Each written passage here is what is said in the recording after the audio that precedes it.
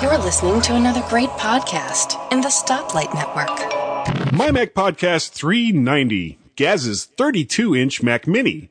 Huh? You're listening to the G-Men on the MyMac.com podcast.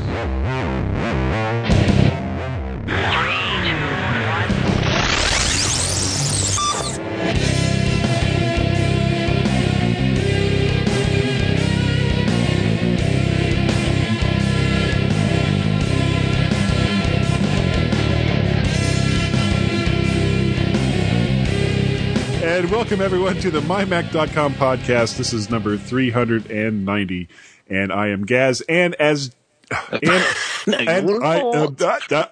am joined, as usual, by Gaz. Gaz, how are you? Good evening. I'm fine, Guy. Actually, tonight I was really not looking forward to podcasting because I'd had a long day and it'd been a hard day. And then all of a sudden I found out that my daughter was working on the Mac Mini upstairs and I'm thinking, oh no. But actually, we've just spent about, 25 minutes chatting and having a bit of a giggle, as we normally do. We always see, it's always like, okay, 5 o'clock, that's when we're going to start. And and of course, we usually end up not being able to actually start until 20 after 5, 5:30, because we're just spending so much time yakking back and forth amongst ourselves. And we actually got on early tonight. Yes, we did. Here it is. We are still past 5 o'clock, my time, before we actually start recording. But you don't want to know about that, do you, folks? But Probably you're going not. to find out. That's right. Especially if you listen to this show. Which, if you've downloaded it, you will. You've got something else to talk about to start off with.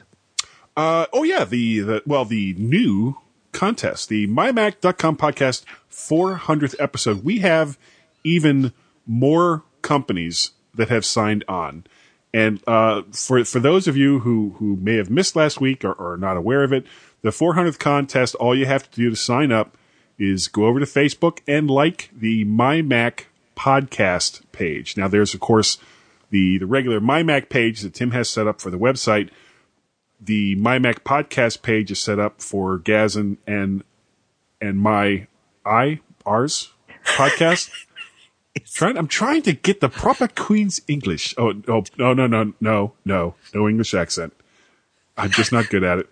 Anyway, the companies. I'm just enjoying listening to you guys. That we have signed up so far: ALK Technologies, with 2 copies of the Copilot iOS GPS application. BusyMac Software is donating 2 copies of BusyCal. Yeehaw! Splasm Software, 2 copies of Audiobook Builder and 1 copy of Checkbook Pro. I like Audiobook Builder. I haven't tried that one yet. Yep. ZeoBit Software, 2 copies of MacKeeper 2012. Boink Software, which is a new one this week, and they have really come through. 2 copies of iStopMotion Pro, 2 copies of PhotoMagico Pro, and this is the cool one, 2 copies of Boinks TV. Wowzers, they're all cool. Yeah. And the last one... Guy? Yeah. Can I be a listener? No. Oh. Oh, bum. The last one for this week is Mac Fun Software, MacPhun, with 2 copies of iCookbook Pro. And I think I got an email from them earlier today talking about possibly 2 copies of another program. I'll have to verify that before it's official. But I mean, this is all. So far, there's I hope they do come on board, because if you remember last week, I actually mentioned one of their applications, and I might be mentioning another one tonight. So let's hope they do come through. That would be great. Cool. And again, all you have to do to enter the contest is go to Facebook and like the MyMac podcast page. If you're not on Facebook, you can certainly send an email to either myself at guy@mymac.com or gaz@mymac.com, and you'll be entered into the contest as well. And that's just gaz@mymac.com, not gaz@mymac.com. Right. No spaces. And, of course, people that are associated with the Stoplight Network or mymac.com are not eligible to enter this contest. So this is just for the listeners. And we appreciate all the hard listening. You deserve it, folks, if you listen to this every week. You do. Thank you so very, very much. And there may be more to come, so that'll be absolutely superb. Oh, I imagine by the time we start getting closer to the end, I mean, there's going to be like a prize for every single person that's on Facebook. We'll spend the whole show going, okay, entry number 3,462, John Smith from Albuquerque, New Mexico, has won a copy of some iOS utility. I don't know. Wouldn't it? Yeah, get through to 6,408,000. I didn't realize there was that many Macs out there. We are on hour 75 of the MyMac.com 400th podcast. Yeah, I don't think it'll go quite that many, but no, probably not. Already we got a lot, so that's good. That's good. Yep. Now, what else you got? Didn't you have something else? Me? Yeah. Well, which one do you want me to go with? Do you want me to go with my current setup? Yeah. Okay. As I hinted to earlier, I came home a little bit later than normal and was kind of, got a podcast tonight. But it's Guy, I'll have fun. Oh, still a bit fed up. And then, not because it was you, but, you know. And then about an hour and a half ago or something, I noted that my eldest is doing some schoolwork on the computer. So and she's actually linked up to school through the web and using Photoshop because they've got some license where they can do that. And I said to her, how long are you going to be? And she went, at least an hour, probably longer. And it was that sort of tone which said, I'm not stopping for anything. Go away, Dad. Yes. So I sent a quick tweet to yourself, didn't I, saying, might have a bit of a problem, might have to podcast from either the MacBook Air, but then I suddenly thought, why not do it downstairs? Because doing it on the MacBook Air is just I'm going to be flipping from screens, and it's only going to be connected by Wi-Fi, and I prefer to have a hard connection when we're podcasting through Skype. There you go. There's the mention Skype. Well, but I mean, the Mac Mini is such a small machine, so you're going to have to be, flipping through all these windows anyway because you got just this little tiny screen, right? No, I've got a 32-inch Mac Mini, Guy. Because this is actually connected to the TV, so I'm sat in front of the TV with my mic, and I've got as much real estate as I'll ever need. 32, yeah. I don't think Steve Jobs ever envisioned like a 32-inch iMac. No, probably not. But that's why I went with the Mac Mini. In fact, in fact, saying that, I have seen not the newer Mac Minis, but I've seen the older Mac Minis actually bolted on to the back of TVs previously. Oh, really? Where someone's obviously what they've done is rather than having it, on a shelf somewhere, they're not using the DVD drive. They've just bumped it onto the back of the TV, so it's out the way. Oh, that's kind of cool.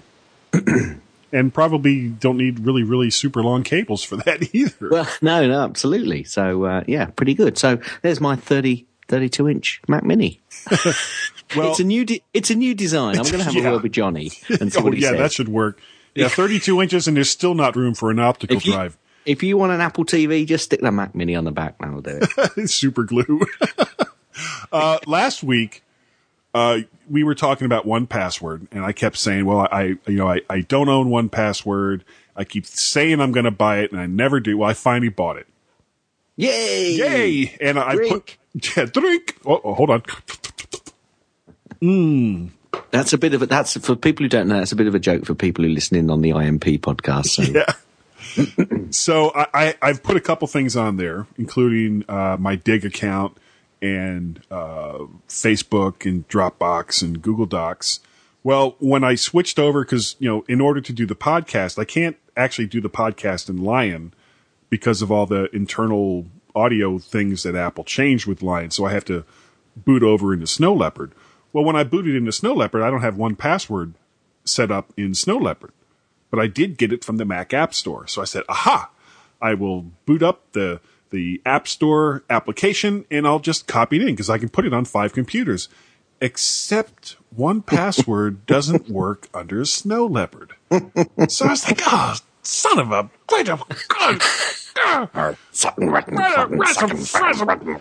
yeah. Let's see. This is kind of what I sounded like.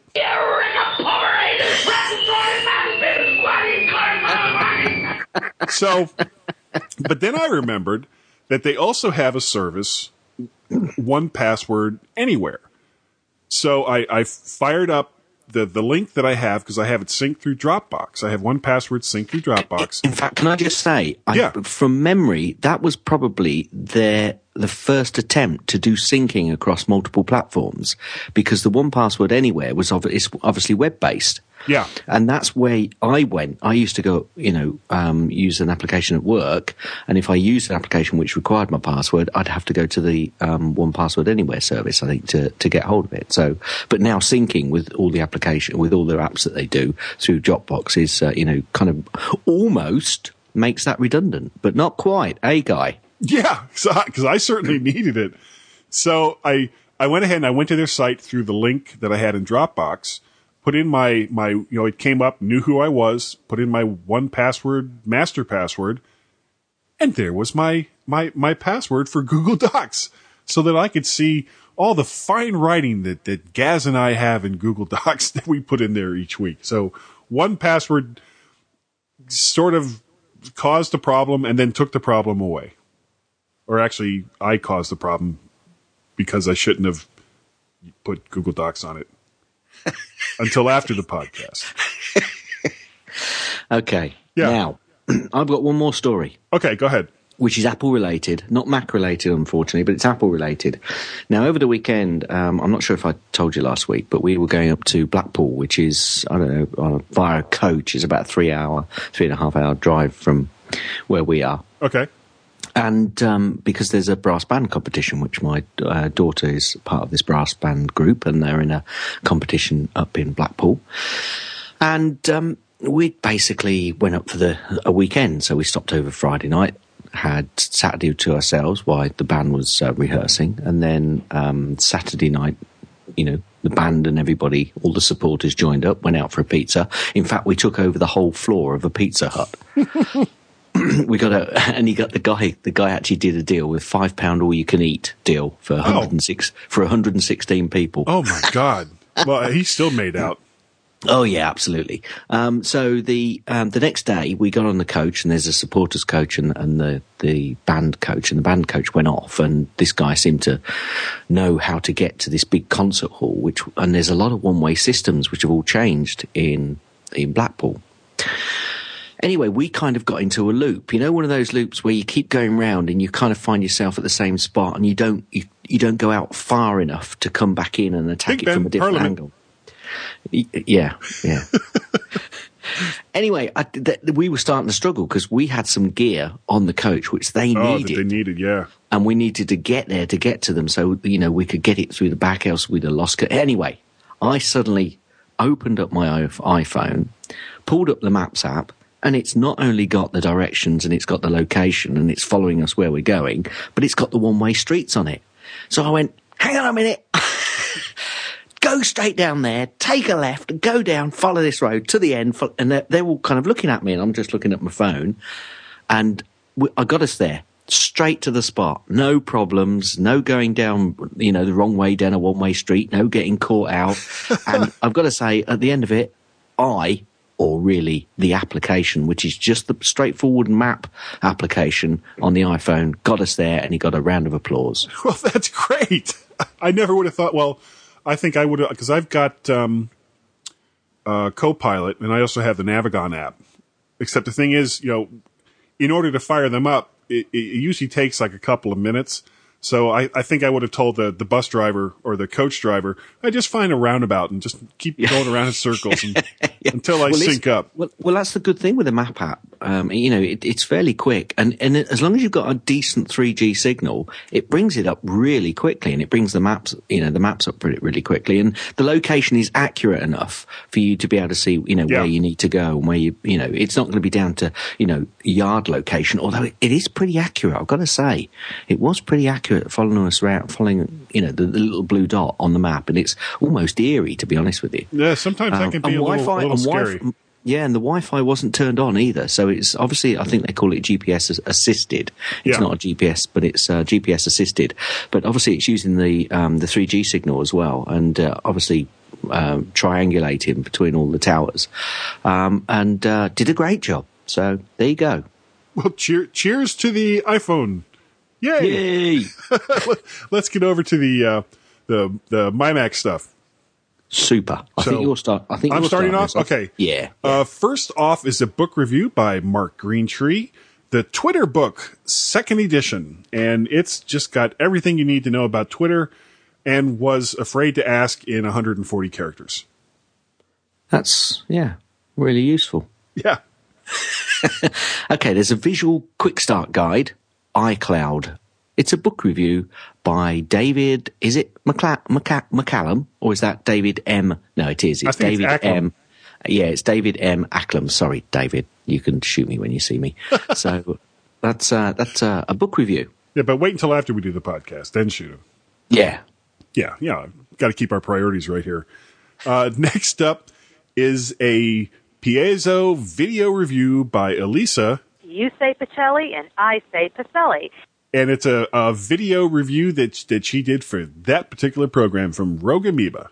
Yeah, I think that's their it's like a, I don't know, I really don't want to say this, but I'm going to say it. It's a dumbed down version of their, or is it Audio Hijack Pro? Yeah, Audio Hijack Pro. It's not really a dumbed down version because it's a completely new app, but it's a really simple, straightforward, easy to use, record anything on your Mac or anything that's plugged into your Mac. Yeah, because they couldn't actually put Audio Hijack Pro in the App Store. No, that's right.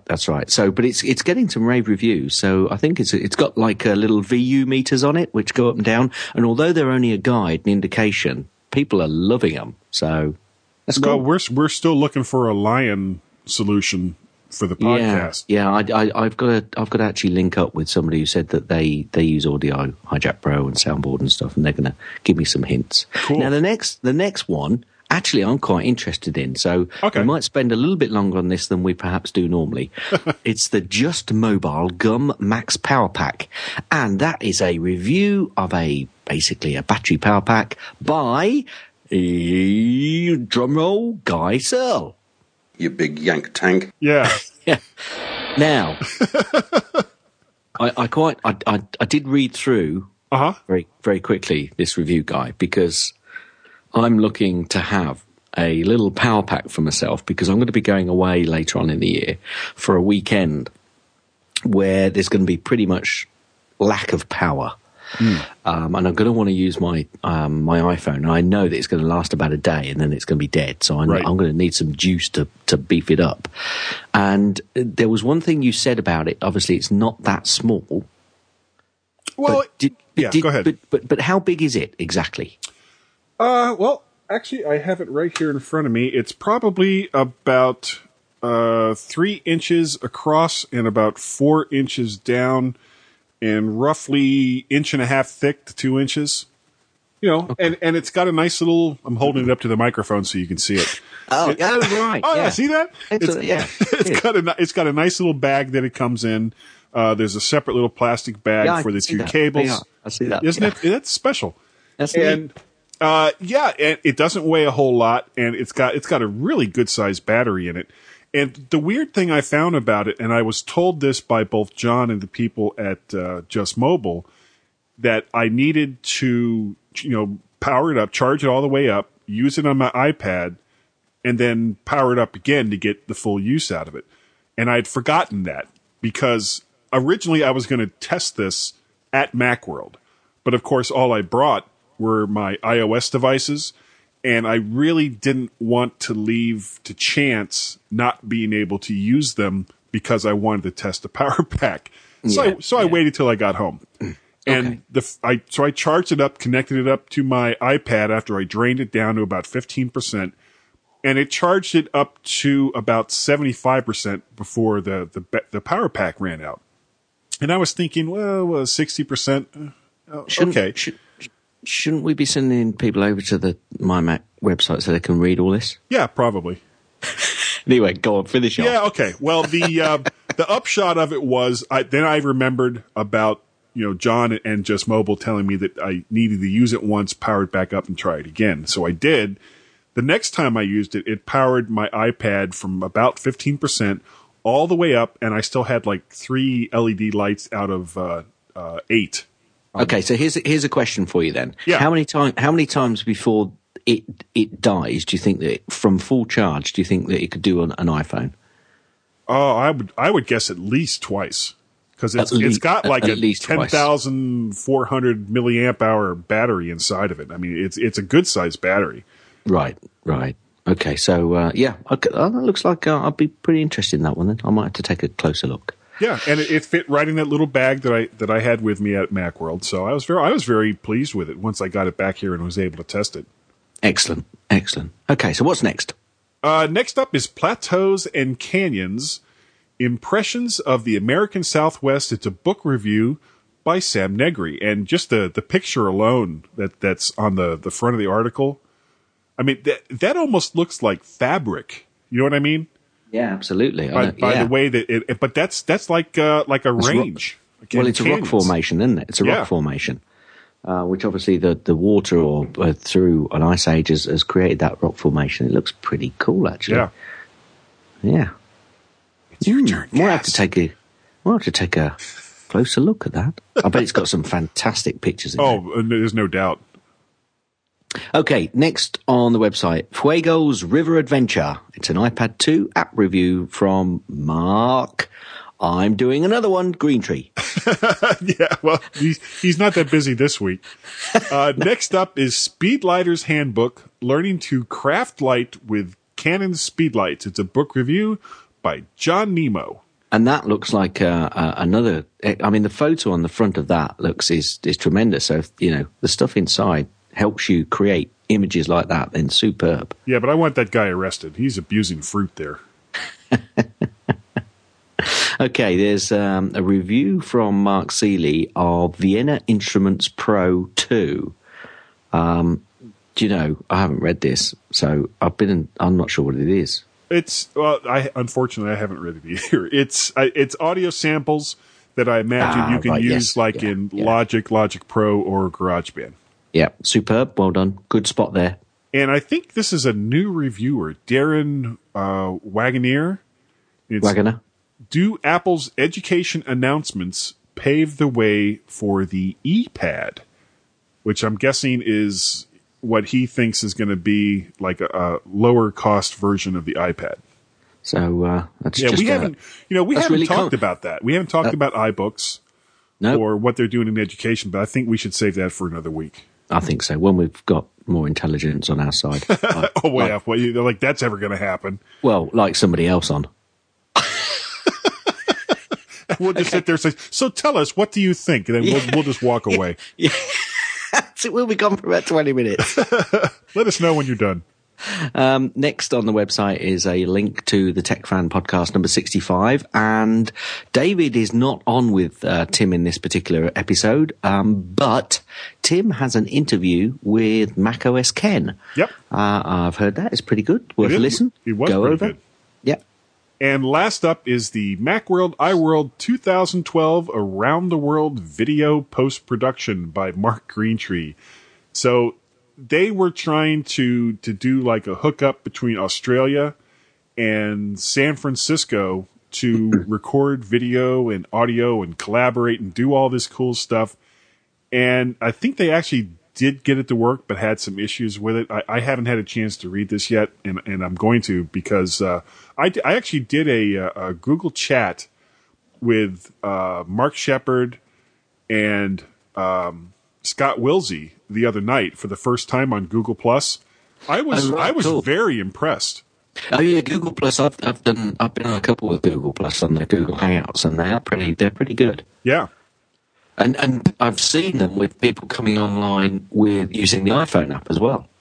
Oh, I haven't. I think that's what John and Mark were trying to do, like hook up via a iPhone on John's and Mark's Mac back in Australia. Okay, cool. Worth a read. Yep. And go and read it. Go on. Do right now.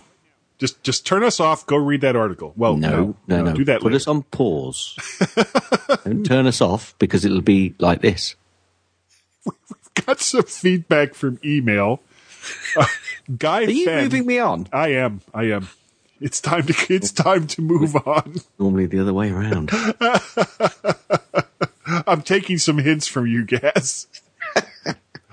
Guy Fenn from Canada suggests that, because I remember I was having some trouble last week talking about how I wasn't able to see some videos in Facebook. He suggests that I reset my Java preferences by going to Utilities, Java Preferences app, and then restore to defaults, and it didn't work. So sorry to say, Guy from Canada, that it didn't work, and I finally gave in and reinstalled something. No, not that.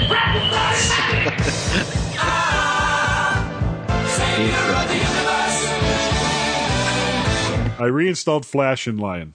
Boy, that was just hard work. That just was not good.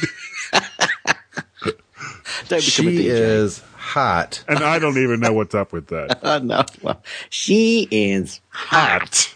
Okay, now. Yeah, this was funny. This was hilarious. I wish I'd been there. I went to bed Saturday night, and I woke up Sunday morning and thought, what the heck's going on here? Because, I get a few replies in Twitter. I don't get an awful lot of replies, and I'll send something to somebody and then I'll get a few back. And, that's the kind of way I like it. Anyway, I woke up Sunday morning, 71 replies. And I thought, what? And some of them only had one word in them. And I thought, one letter. And I thought, I've been hacked. Anyway, it all started off when Alison Sheridan over at the Podfeet podcast. No. Alison Sheridan. Zillacast podcast. At podfeet.com. That's it. I'd forgotten. I listen to it every week as well. I do too. She'd made a comment about the new airport utility. Now, I'd actually made a comment about the airport utility quite a long time ago, actually, in Twitter. So you must have missed that, Alison. You weren't reading my tweets, were you? Were you? No, you weren't. And that led to... And we kind of had a little bit of a conversation with a few people on Twitter about, you could find some of the items that you're looking for, the DHCP items in... with you hover over the particular airport or time capsule device that you want to look at. It can actually pop up and give you the Wi-Fi connected devices. However, it doesn't give you the hard connected devices, which I suppose is probably more beneficial because there's not going to be many people that are actually going to connect to your house via a hard cable and hack it to your machine. So if they're doing that, you have many other problems. You've got real problems. Hey, who's this guy in the laundry room?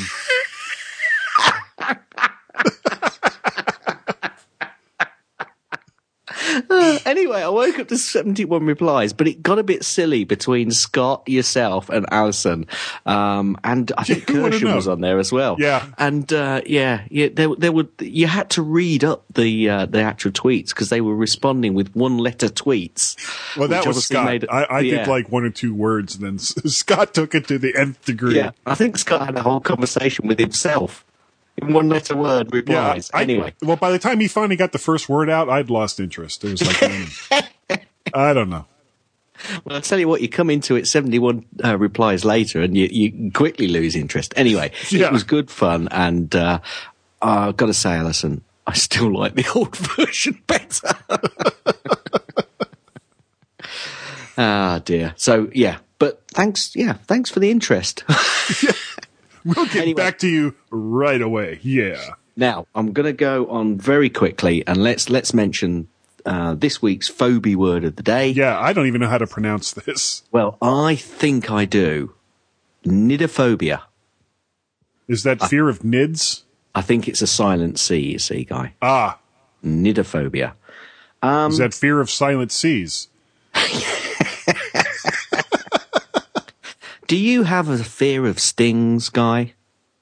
No, I actually liked the police back in the day. No, they were the... Roxanne! Oh, different Sting, sorry.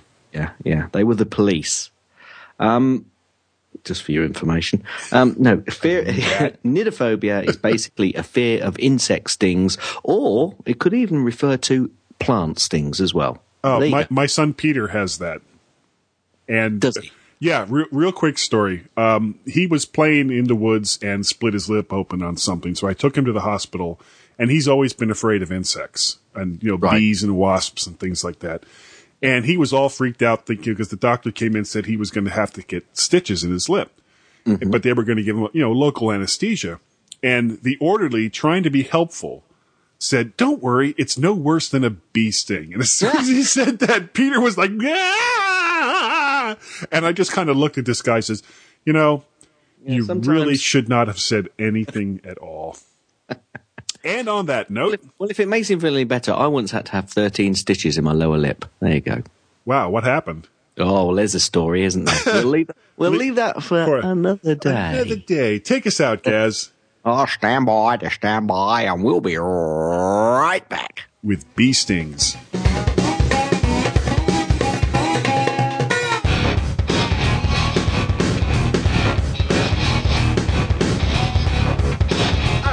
Start spitting out a video. I hear fitting out a video, and I got video. Tired of hearing the same old podcast? You want something new? Want something different? Well, I don't know what to tell you, but check out the Apple Junkies podcast anyways. You just might enjoy it. And it's still better than listening to this guy. App reviews and news on your favorite iOS devices. The Apple Junkies podcast.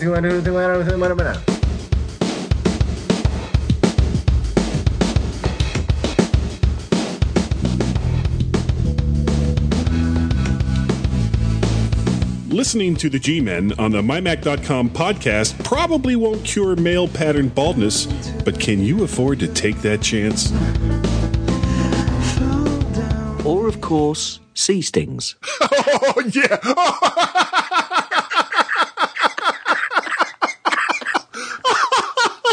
That has to be the record for the longest running joke.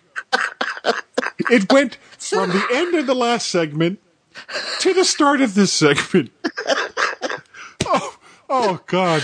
I just couldn't resist it. I'm sorry, guys. Now, there's a bit of a private joke going on here, folks, so you'll have to bear with us. But believe me, it was funny as hell. Guy didn't know I was going to do that, but basically, at the end he said, "all bee stings," of course, relating to the brief story. I left it a few seconds and then jumped in with "or sea stings." And Guy said, damn it, stop recording, Gaz, And I said, it's not a problem. It's not a problem, Guy. And basically, I just left it until the start of this section. And you bring us in, Gaz, he said. So yeah, I thought, I'll never make that mistake again. So, sorry about that. Sorry about that. Because a Guy is expecting this to be quite a short section, but it's already gone on longer than he anticipated, I think. I don't care. I love doing this show. Okay. File sharing, or is it photo sharing? Photo sharing. Well, this week we're going to talk about photo sharing. And this relates back to a question about file sharing without Mobile Me that was asked by us, asked to us by Antonio Andres. And in the weeks to come, we'll talk about sharing video online, and as well as file sharing sites. We will get to all that. But this week we're going to talk about photo sharing. And that's my cue to keep talking. Because it's all yours, this one. Yeah. You've done great. You've done a great job on nothing, really. You've done a great job on doing a bit of research on this. For photo sharing, I've kind of broken up all three of these into three sections. The free photo sharing sites, free pay, and pay services for photo sharing. Can I just stop you there? Sure. What does free pay mean? It means that, for free, they'll give you a certain amount of storage. Right. So gotcha. But if you want, better services or more storage or all the rest of that, you pay a little bit. Yep. Sorry. And of course, sorry for being dumb. this isn't an exclusive list. There's obviously many sites that you can go to share photos online, but these were the ones that kind of caught my eye as I was doing so please, search. if anybody's got any more sites and they want to jump in with them, just send us any feedback And we'll let you know at the end of the show how you can inform us. That's right. And the best way to do that would be through Facebook. But we're not talking about that right now. The first one, the first three from the free photo sharing sites, and I'm kind of guessing these are all somewhat pretty similar. Snapfish, ArtsCow, and Kodak EasyShare. Yeah, I'd be a bit worried about that last one. Yeah. Well, two of them, Snapfish and Kodak, they both have iOS apps. So you can essentially, when you take a picture, go ahead and upload them to those services, without having to go through your computer or anything like that. ArtsCow does not. Now, the way that these three services make money is they monetize by selling stuff like, your pictures on coffee mugs and calendars and holiday cards and all the rest of that, with the user's pictures on them. But what I found in my searching is that all three of them have many customer service complaints, mostly related to how long it took to send pictures to their homes, or problems with, people wanted their holiday cards but weren't able to get them in time to actually send them, things along those lines. Okay, so rather than against the fact that they've got problems accessing their images. Right. So if you want to use any of these free services and you want holiday cards, I would suggest starting like in September, just to make sure you get them on time. But one cool thing that all three of them offer, at least here in the U.S., and I imagine that there's probably similar retailers. I've seen Snapfish actually over here in the UK. So yeah, but they offer pickup of pictures that you tell them to print through like large local retailers here in the States. That would be like Walmart and Target and places like that. Cool. Now the last one, of course, and this is free, or of course you have to kind of sell your soul to the devil, is Google's Picasa service. And one of the cool things about Picasa is that it also has some basic photo editing tools and easy ways to share it if you have a Google Plus account. And there are so many iOS apps that tie into this service that I couldn't even name them all. I mean, there was probably over 20 services that will allow you to upload pictures or manipulate them through their Picasa service. Yeah, but I think actually I'm seeing a lot of people talking about Google Plus in a photographic dimension. There's an awful lot of photographers go on and use Google Plus to discuss the images that they're posting, and they use Google Plus to post their images as well. So if that links in quite nicely with Picasa as well, then I think Google might have found a little niche market there, to be honest with you. Yeah, and of course, I guess the only problem that they have is how do they monetize that? Because I don't know if they also, how do they monetize anything? You know who you're talking about? Yeah, I know. Let's see. They monetize by selling everything they know about you to everyone else. Okay. The next section is... In your humble opinion. In my humble opinion. I'm going to have Google lawyers on my ass before I know it. Free pay services. Now, what I mean by free pay is they're free services, but if you want more storage or more capability, you can pay a certain amount, and it's usually a relatively small fee, and get some better service. Probably one of the best known ones is Flickr, which actually has ties right into iPhoto. There's a Flickr button at the bottom of iPhoto that lets you upload pictures right to it. There's a free account that allows for up to 300 megabytes of pictures and also 2 short videos.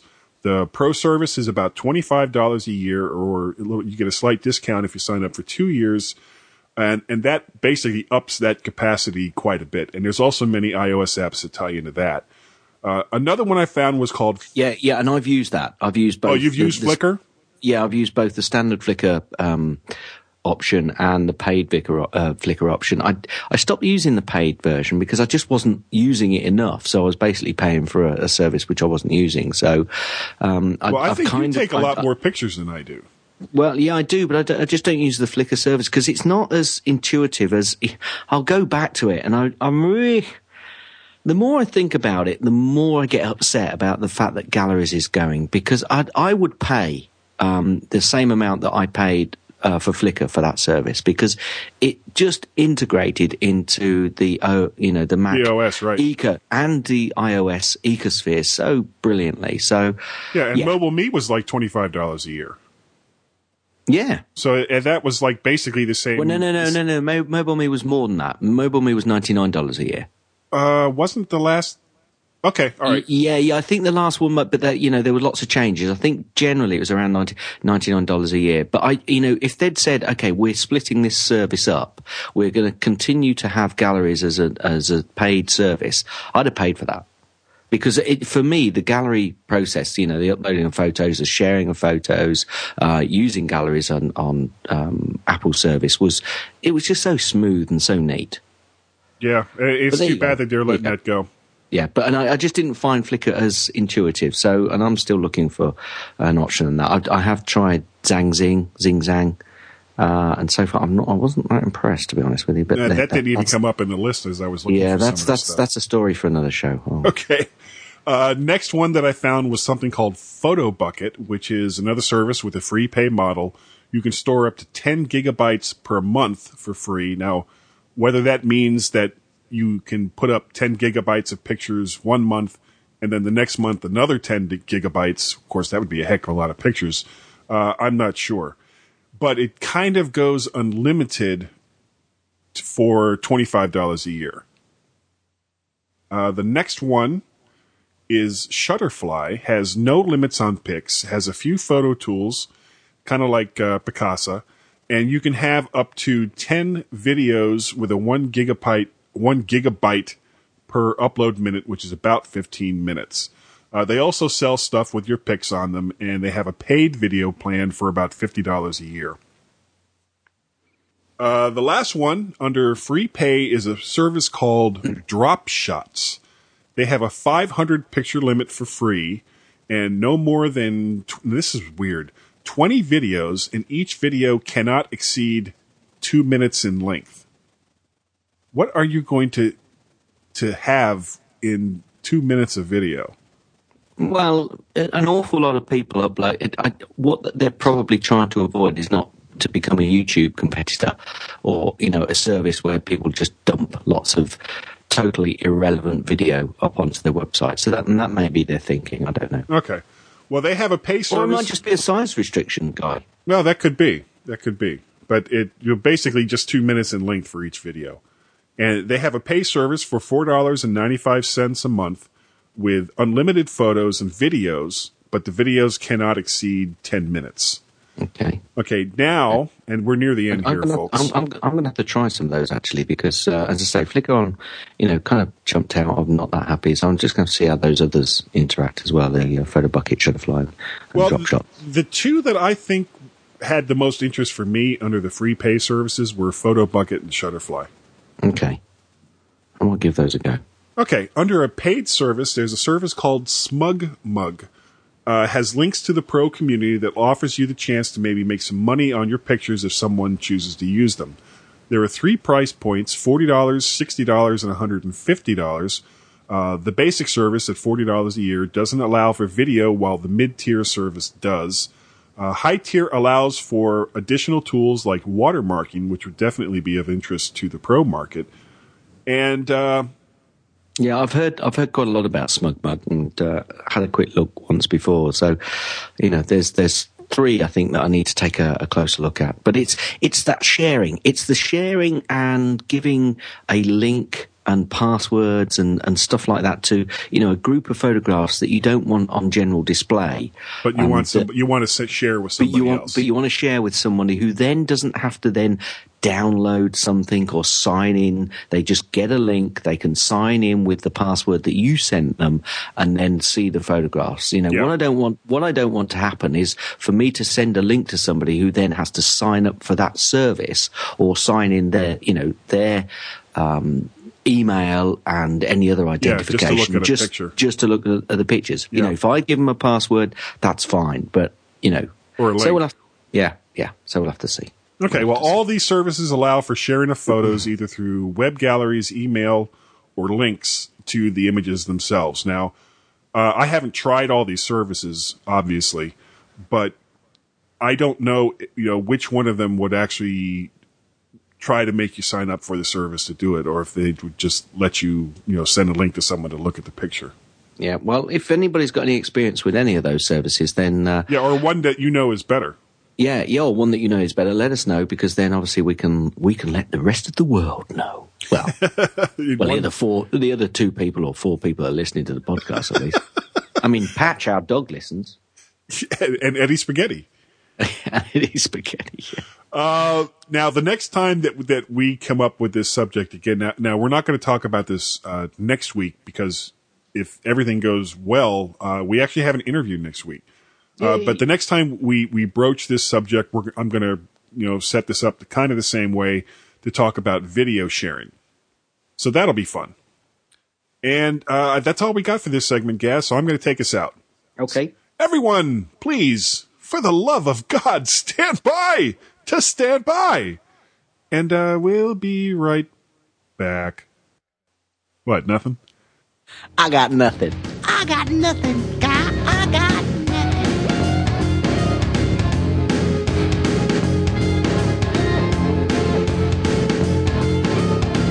I hate this. I love this.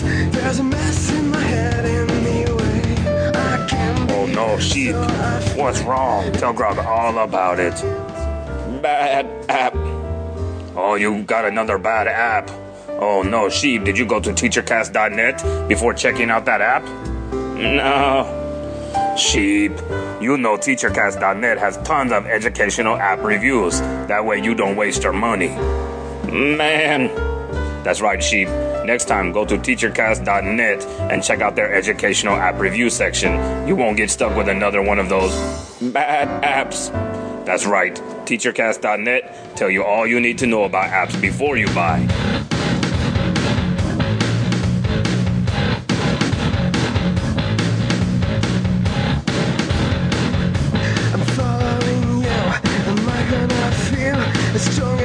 We love our listeners, and the police would very much like to talk to us about it. The G-Men on the MyMac.com podcast. You'll never ever know what I've done to hide all my thoughts. I'm not anymore the one that you'll be. And welcome back to the last segment of the MyMac.com podcast, and it's porpoise-free. Take 2. Maybe. It might not be porpoise-free. Flipper. Oh, sometimes the breaks that we take on this show go in such odd directions. I don't even know how it started. I don't even know how we started talking about this old TV show from the 60s called Flipper, which was about this like park ranger and his son and a dolphin, which oddly enough was actually the parts of it were filmed close to where I lived in Fort Lauderdale. And and as it turns out, Gaz not only knows about the show, but loved the show and emulated the small boy that was in it. No, you got that wrong. I thought the smaller boy with the ginger hair emulated me. Okay. Yeah, no ego happening there, Gaz. Anyone with ginger hair emulates me, guy. Is that how that works? Well, numero uno, ginger man. That's me. All I've ever seen is that picture that your daughter drew. Yeah. Okay. Right. So, now, we were going to talk about my pets, weren't we? Yeah. And that's probably how we got onto dolphins. I don't know. Probably. But actually, we're not talking about cats or dogs. We're talking about your hardware setup. Cables, yeah. Basically, my setup is that I've got the modem coming in from the outside world from my ISP supplier. That modem then links directly to my Airport Extreme. The Airport Extreme has a direct link, but it's a Cat5 cable to my Mac Mini, which is the main Mac Mini, which sits upstairs, which I normally do recording to. Now that we have a white MacBook, which I've mentioned before, and the MacBook Air, which normally stays in my possession.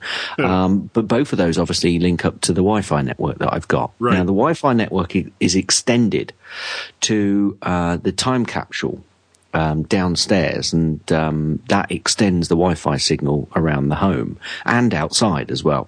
Well, couldn't you use a Airport Express for that as well? I could do, but basically what the reason I had the time capsule to begin with, and then I bought the dual band time Airport Extreme so that I could have two networks, so the slower devices could hook up to the slower network on the dual band. Oh, yeah, that makes sense. Yeah, because it always defaults to the slowest speed. Right. So basically I wanted to obviously have dual band so I could, or use it as a guest network as well, was one of the reasons that I wanted that dual band. So, but basically I used that Airport Extreme to, as the main input, whereas it used to be just all coming through the time capsule. Right. Now the time capsule is linked via Wi-Fi, to, the Airport Extreme. And extends the network, which works fine. However, what is also connected to the time capsule is the Mac Mini, which lives downstairs, which is the media server, and also the Apple TV. Now, neither of that is an issue as long as I am, or if I'm streaming anything, or no, sorry, let me start that bit again. None of that is a problem as long as I'm streaming stuff or media from the time capsule, which is where I store all of my media. Your iTunes stuff, right? Yeah, I don't actually store the Time Machine backups on the time capsule. I actually use it as a media server. Slap my wrist. I know Apple would tell me off and not to do it again, and all the rest of it. Yeah, but I mean, you've got your other backup solution, so it's hardly important. Yes, yeah, absolutely. I've got because I've got a hard drive actually connected to the Airport Extreme, which is where all of the Time Machine backups go to. And also I've actually upgraded the hard drive on this particular time capsule to a 2 gigabyte from the 500 gigabyte that I originally had. Okay. Well, that makes sense since you've got 3 or 4 Macs connected to it. Yeah, but that's irrelevant because it's got the iTunes media on it, Guy. Right. Right. So it's, the hard drive is connected via USB to the Airport Extreme, so I can just increase that. Okay, so that's all well and good as long as I'm streaming to the Mac Mini or the or the Apple TV, because they're all hardwired to the time capsule via Cat6 cable. I got some short Cat6 cables. But what I wanted to do was change the Cat5 cable, which is going up to the Mac Mini from the Airport Extreme, but also connect the Airport Extreme to the time capsule again via a Cat6 cable. Right, because you'll actually get some better bandwidth doing it that way. Well, what would then happen would be the issue I had was that occasionally, if I streamed anything either through the Mac Mini or the Apple TV, occasionally I'd and also the TV, because the TV is also linked up to the time capsule, I sometimes would get stuttering.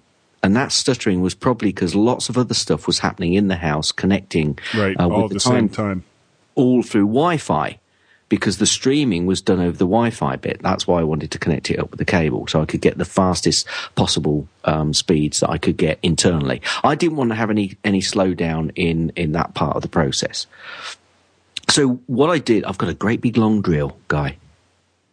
Okay. It's at least 15 inches long. Really? That is a big long. Is it flexible? No, not anymore. So you wore it out.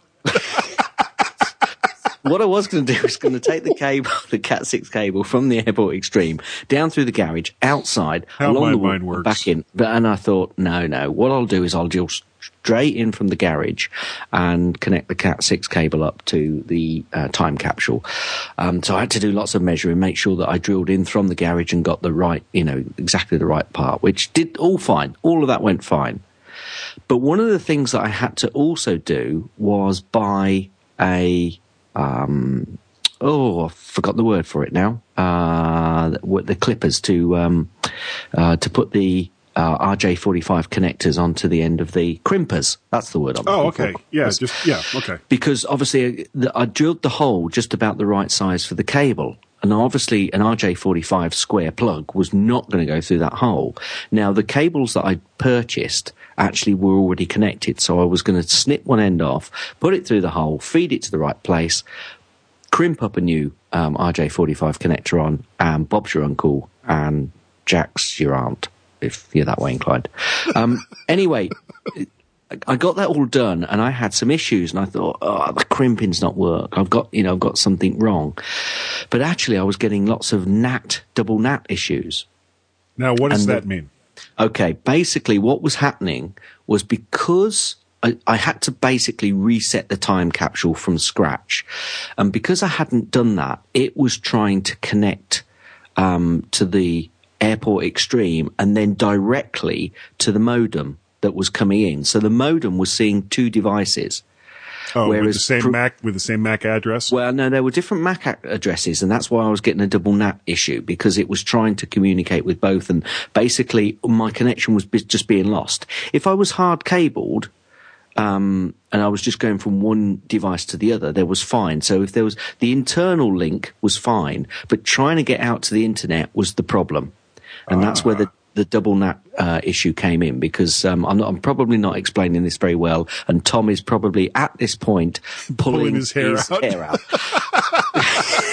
So sorry, Tom. Sorry, Tom. And you did very well on CNN. Was it CNN? I don't know. Earlier today, our own Tom Ship was on TV, explaining to the world about updating or keeping a certain amount of hard drive available on your Macs. I saw that on Twitter.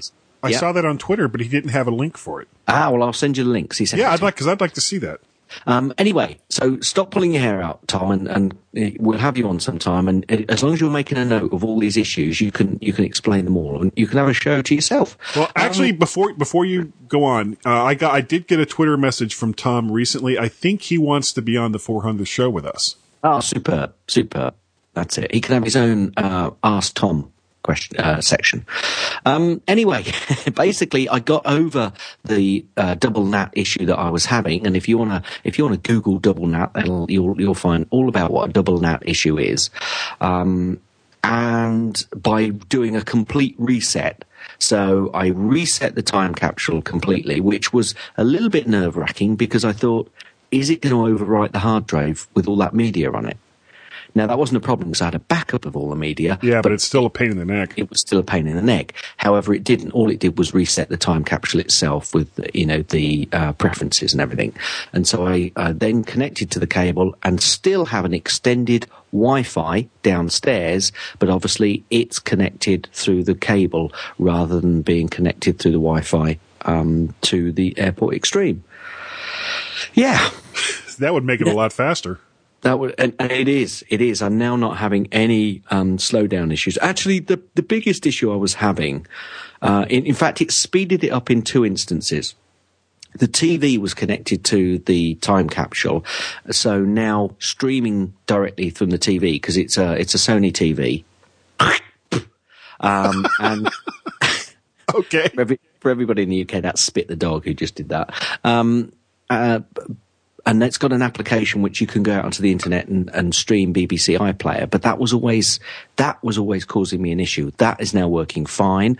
And also, I used to stream stuff to the Mac Mini upstairs from the time capsule downstairs, which was connected via Wi-Fi. But now it's hard connected all the way through, and there are no hiccups at all. So if you remember a few weeks ago, when we spoke about iTunes, and I said to you, I never have any problems with iTunes and speed in the iTunes store.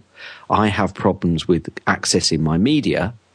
I now have no problems on either issue. So they all those issues as far as getting access through various devices to various devices went away as soon as you went pretty much all hardwired. Yeah. Yeah, and I think it's the problem is when you've got so many. I mean, if I have a look around the houses, there's 13 other Wi-Fi signals, and 4 or 5 of them are pretty strong signals as well. So this from your neighbors? Yeah. So we're all overlapping each other. And have you separated them by address? By address? Yeah, you've got 11. You've got 11 different addresses that you can choose from. In your no, you have. Well, you have and you haven't, Guy. Basically, you should have. I think it's a couple of channels. You're talking about the channels. Yeah, sorry, channels. Yeah. That's what I meant. Yeah, you should either be on. I've always known this, and I don't know where I picked this up, but I picked this up a long time ago. That you should either be on channel 1, channel 6, or channel 11. You can be on channel 4 or 5 or 7 or 1 and 2 or 11 and 10, but if you start going down to say channel 9, you then could actually create interference with channel 11 and channel 6. There's got to be a gap between those channels. With two completely separate Wi-Fi networks. Yeah, okay. Apparently that's what I've heard. So you're better off having a gap between those channels. Putting one channel on channel 1 and another channel, another device on channel 2. You can still get overlap and interference, apparently. Okay. And again, this would be. Yeah, we need to get Tom on. Yeah, he's now got a rope swung up. He's probably putting his head through a loop, saying, "I don't want to listen to those two again because they haven't got a clue." He's slowly pushing the bullets into the cylinder. I'll see Guy soon. Boy, next Macworld. Guy, how you doing? Bang! Anyway, I was also Gaz will be next. Yeah, I'm staying on this side of the pond. In fact, I'm not. But more about that later. Yeah. I was going to talk about switches and USB and non-powered and power over Ethernet home, but it's now fixed. I'm good. The Cat6 cable into the WAN, so it goes out of one of the Ethernet connections or the LAN connections on the Airport Extreme. It goes into my WAN connection on the Time Capsule. Yeah, it's wide area network. Wide area network, and I still have 3 local area networks or LAN connections available to me. Terrific. I'm a happy bunny. Okay, and we need to skip over to the app picks. You thought that was going to be quick, didn't you? Yeah, well, no, I mean, we're fine. Good. My app pick this week, and I may have picked it before, but I used it earlier. If you go over to Facebook on the MyMac page, you'll see the little silly thing I made this morning. It's Art Text 2 from B-Light Software. It's about $40, and it's just if there's something you want to do with text and throw in some other stuff behind it or in front of it or whatever, Art Text 2 will handle that text much better than almost any program I know of.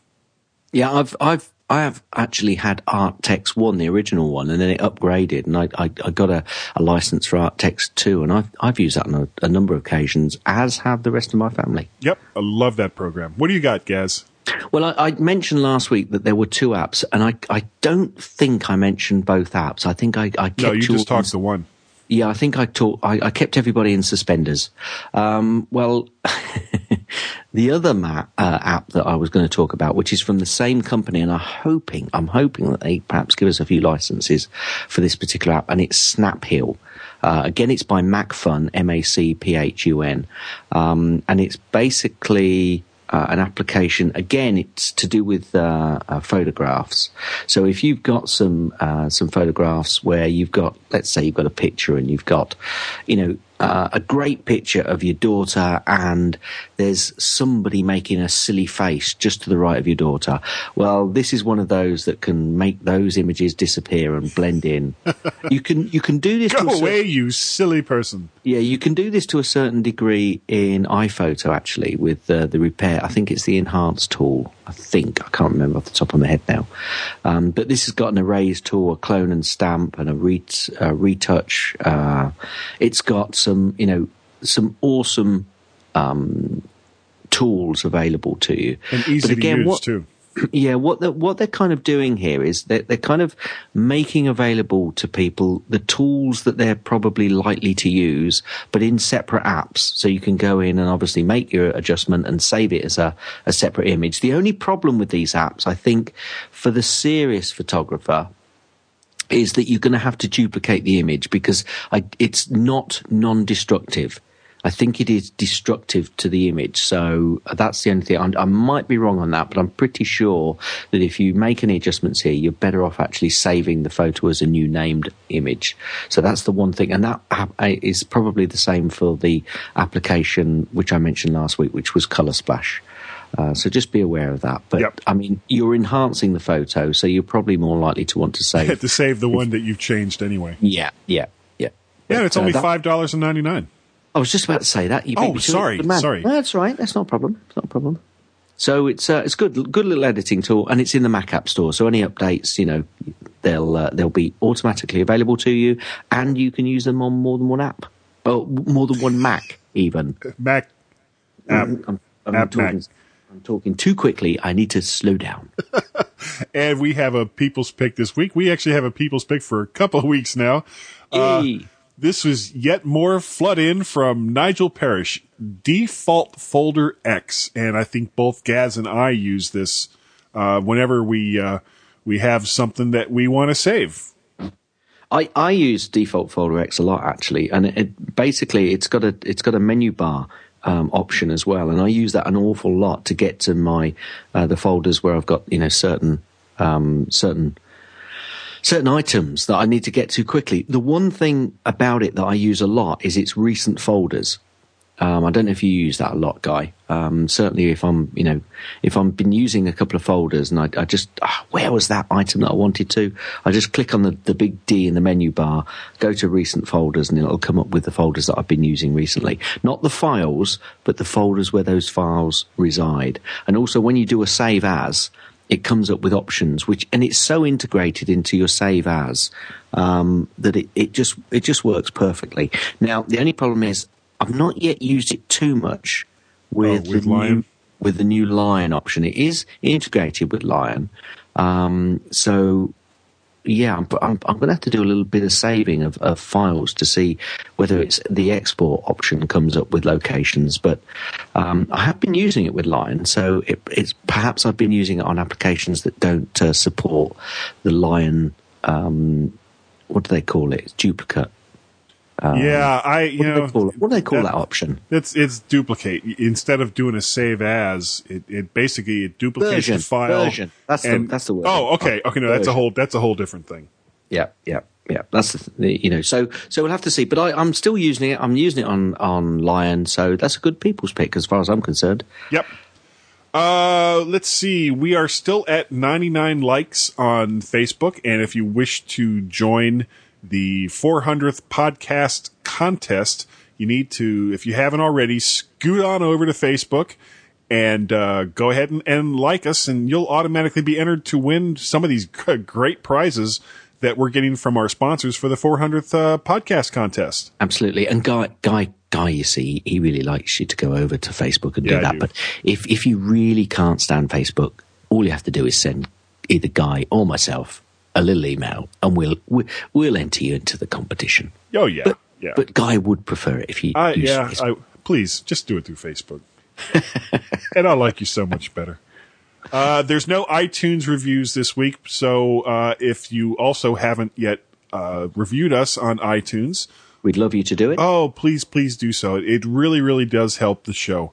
Absolutely. And we are running long, so let's go ahead and get to our contact information. Well, you go first then. Okay. I can be reached at guy@mymac.com and on Twitter at twitter.com/MacParrot. What about you, Gaz? Gaz@mymac.com, twitter.com/Gazmaz, Gazmaz. Zed! No, that doesn't even make any sense. No. And we can also be reached, we have a third Twitter address at twitter.com/Guy and Gaz. And we have a third email option. You can also reach us through Fearless Leader Tim at feedback@mymac.com. And by God, Gaz, we do have a Skype number. Yeah. Please call us. Call us now on 703 or 703 436 9501. And I guarantee if you call that number, your comment will be on the next show. As long as it's not obscene. Yeah. Wait a second. What was that from? As long as it's not obscene, I'm just talking in a silly voice, Guy. Okay. Anyway, thank you all. Oh, my head is spinning. Thank you all for downloading the MyMac.com podcast. We have 10 more shows to go before we get to 400, so please get your entries in order to join the contest. We really want you, and you personally, to win some of this great software we're getting from our wonderful sponsors. Please go to mymac.com to read the show notes for this podcast, and there will be links back to all the great companies that are supplying software. Please go and visit them. Even if you don't win, Check out the software that they have. If you like what you see, please buy some. It says end here.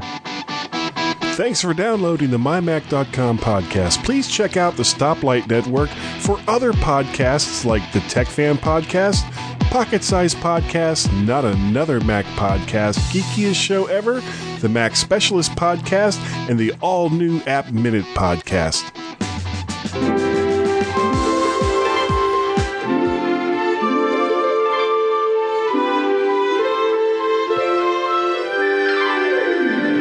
They call him Flipper, faster than lightning. No one you see is smarter than he. And we know Flipper lives in a world full of wonder, flying there under the sea. Everyone loves the king of the sea, never so kind and gentle is he. Tricks he will do when children are near, and how they laugh when he's near. They call him Flipper, faster than lightning. No one you see is smarter than he. And we know Flipper lives in a world full of wonder, flying there